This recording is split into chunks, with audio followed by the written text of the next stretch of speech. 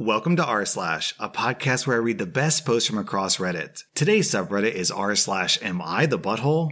Am I the butthole for not donating my liver due to a lawsuit and the person died?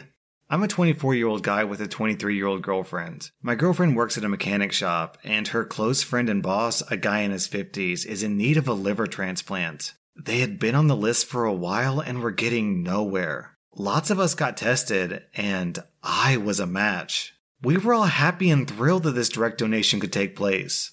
A week before the surgery date, police showed up at our house to arrest my partner because her boss, the person who was getting a piece of my liver, had accused her of theft. He claimed that she'd stolen thousands from a bank account and stolen from the cash box. The police showed us a CCTV in which she reaches into the box, takes money, and walks out of frame. 15 times, 15 days, 15 accusations. The police admitted that they had no proof that it was theft and no clue on the amounts taken, as she used a box to take the customer's money and change. The police also said they didn't see how she accessed the bank accounts and that they felt this was some sort of insurance fraud and they needed a scapegoat.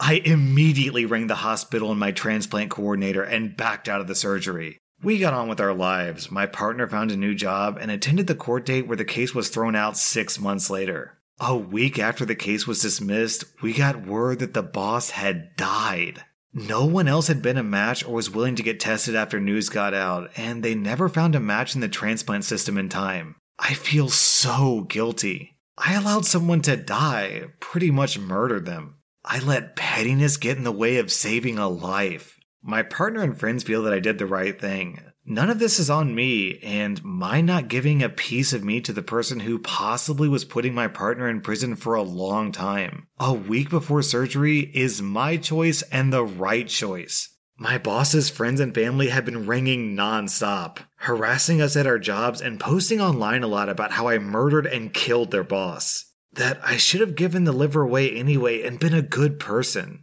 I feel I should have given it, but who bites the hand that feeds? I didn't want to risk getting cut open, risk dying and other complications for someone who didn't care for me and mine. But now someone is dead from something that I could have prevented. I'm conflicted and losing sleep over this. Am I the butthole for not giving my liver to the person accusing my partner of theft and them later dying? And then OP adds some extra information in an edit, clearing up a few things. My girlfriend didn't steal. She was just doing her job of getting change and paying invoices. The guy's wife, who admitted to stealing later, simply used footage of her accessing the cash box to try to make it seem like she stole. OP, I definitely understand the guilt that you're feeling in the situation. If I were in your shoes, then yeah, I would probably also feel like this guy's death is on my hands. But no, it isn't. The reality is, this guy chose to be a douchebag to the one person who was literally saving his life. If you're about to save someone who's stuck on train tracks and the guy's like, wow, I have to get saved by you, you look like a douchebag, and then you don't save him from the train tracks, that's not on you, that's on him. Plus, the fact that you were even willing to consider giving away your literal organs to your girlfriend's boss puts you way above most people in terms of moral standards. If my wife's boss needed a liver, I'd be like, wow, I'm really sorry about that. Good luck though. I mean, I would donate organs to my immediate family and my closest friends. That's it. You really shouldn't feel bad about this, OP, and if you still do, go donate some blood. Save other people's lives. Will I be the butthole if I send my parents to jail? I'm a 29-year-old woman, and my parents have always been in financial trouble. Something that I've never been able to understand because they both have a really generous salary, more than 3 times my own. Because of these financial troubles, my aunt, uncles, and grandma have lended them money over the years. We were evicted a couple of times that I know of. We've had the water, the electricity, and the internet cut. Many things that, over the years, I admit have affected my emotional and mental health. All of this has made my relationship with my parents very difficult over the years. Even more so when they would take advantage of me by making me pay for things with the money that I earned working during the holidays to pay for college, or making me call my grandma to ask her for money. And all of this while my mom used the money to spend on whatever she could in purses or jewelry. The moment I became an adult, they started to sign the bills under my name without my permission, mostly because their credit was so bad that the companies wouldn't allow them to sign with their own names. When I figured it out, I asked them to stop, but they just lied about it and I just let it go because I couldn't deal with it. Fast forward to the present day, and because of the coronavirus situation, I was looking forward to the money from my income tax return. Because my salary had gone down, so this money would have helped a lot. Instead of receiving a tax return, I received a letter from a courthouse saying that my money had been confiscated. I immediately phoned my mom, and she said that she didn't know anything about it, but she'll fix it. Since I don't trust her at all, I called the court myself, and then they explained to me that during the last year, there's been a process against me by a company that I owe money from unpaid bills. All the papers had been sent to my parents, who had signed and taken them. The debt wasn't paid with the money from the tax income, so part of my salary from now on will be confiscated too until it's fully paid. So my parents stole my identity to contract a bill under my name, didn't pay for it. And when the company claimed that debt through lawyers and a judge, they kept all the papers from me, which is also illegal. Apparently waiting for all of it to be fixed by itself. My mother said it was her right to put it under my name because I'm her daughter and it's my duty to help with the family burdens. Since then, and after really nasty words from her side and my sister, who said that I'm ungrateful and selfish, I haven't spoken to them, and I'm in the middle of a global pandemic with my salary already low, paying for a debt that isn't mine. My friends and boyfriends say that I should talk to the police and stop all this, because otherwise they'll keep doing it, and I'm afraid that they will. So, will I be the butthole if I speak with the court, even if it means that my parents, age 70 and 63, could go to jail? OP, you are absolutely not the butthole here. If your sister thinks that what your parents did was totally fine, then they can open up bills in her name. And regarding going to the police, I will definitely agree that you need to take some steps to protect yourself. Going to the police is kind of the nuclear option, and if you take that step, then I would imagine that your relationship with your parents will be irreparably damaged. But that being said, is your relationship with your parents all that good to begin with?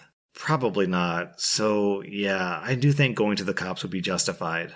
At a bare minimum, OP, you need to freeze your credit right now.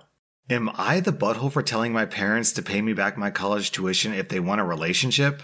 I was raised by parents who believed religiously and just culturally in rigid gender roles. Dad should work and mom should stay home with the kids. I'm the only girl and have 3 brothers. Because of their expectation that I'd stay home with the kids, they never valued my education, educational achievements, or emphasized things beyond domestic skills. I'm the second youngest. By the time I was in high school, my 2 older brothers had gone off to the colleges of their choice, with my parents fully covering tuition, books, an off-campus apartment, and other living expenses. They eventually did the same for my younger brother. I was told I wasn't allowed to apply for college. I did so in secret and got accepted with a partial scholarship. I didn't tell them I was moving out until a week before I left, with essentially nothing but what a few friends gave to me that their parents bought them for college. I took engineering and had to work, take on debt, and struggle. My parents and I have barely spoken for years. I'm married now and expecting our first child, and they asked to meet up. We met at a park, and they said that they were sorry if they caused me pain, but they would like a relationship now. I asked them specifically what they were sorry for. They wouldn't elaborate and just said they wanted to move forward. I said that wasn't sufficient. In the end, I said that they could prove that they were sorry by forwarding me the $100,000 my degree and college expenses were, just like they did for my brothers. My mom burst into tears, and my dad said I wasn't being serious, and I just left. Since then, I've been getting calls from my brother telling me I'm being immature and hurtful. I don't think so at all. Nah, OP, you get 0 out of 5 buttholes. This story is a perfect example of you reap what you sow. If your parents really wanted to have a relationship with you, then they should have supported you just like they supported your brothers. Am I the butthole for forcing my daughter to interact with her aunt? My 16-year-old daughter has been refusing to interact with her aunt, my sister, who I'll call Helen. She comes over every Monday and Thursday to bring dinner and catch up with the family.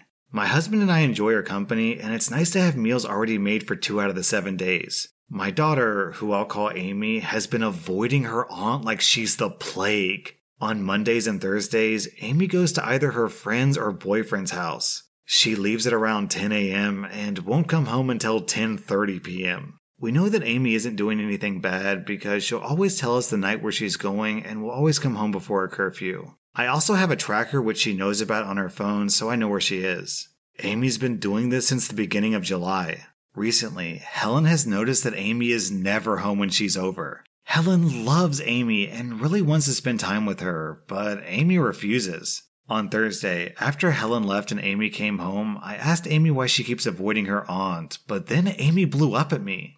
She started yelling and crying about how horrible Aunt Helen is to her and how she always makes Amy feel like garbage. Amy also said that Helen is very mentally abusive towards her and is a gaslighter.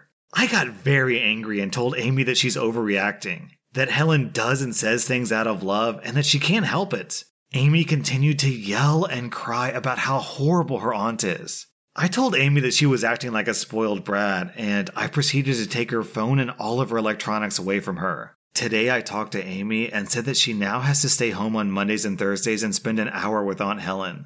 If she doesn't, then she'll be grounded for 2 weeks, and she won't have her electronics for that time either. Amy started to cry, probably trying to guilt trip me, and she begged to at least only do this on Mondays. I said no, and I reminded her of her punishment if she refuses to comply.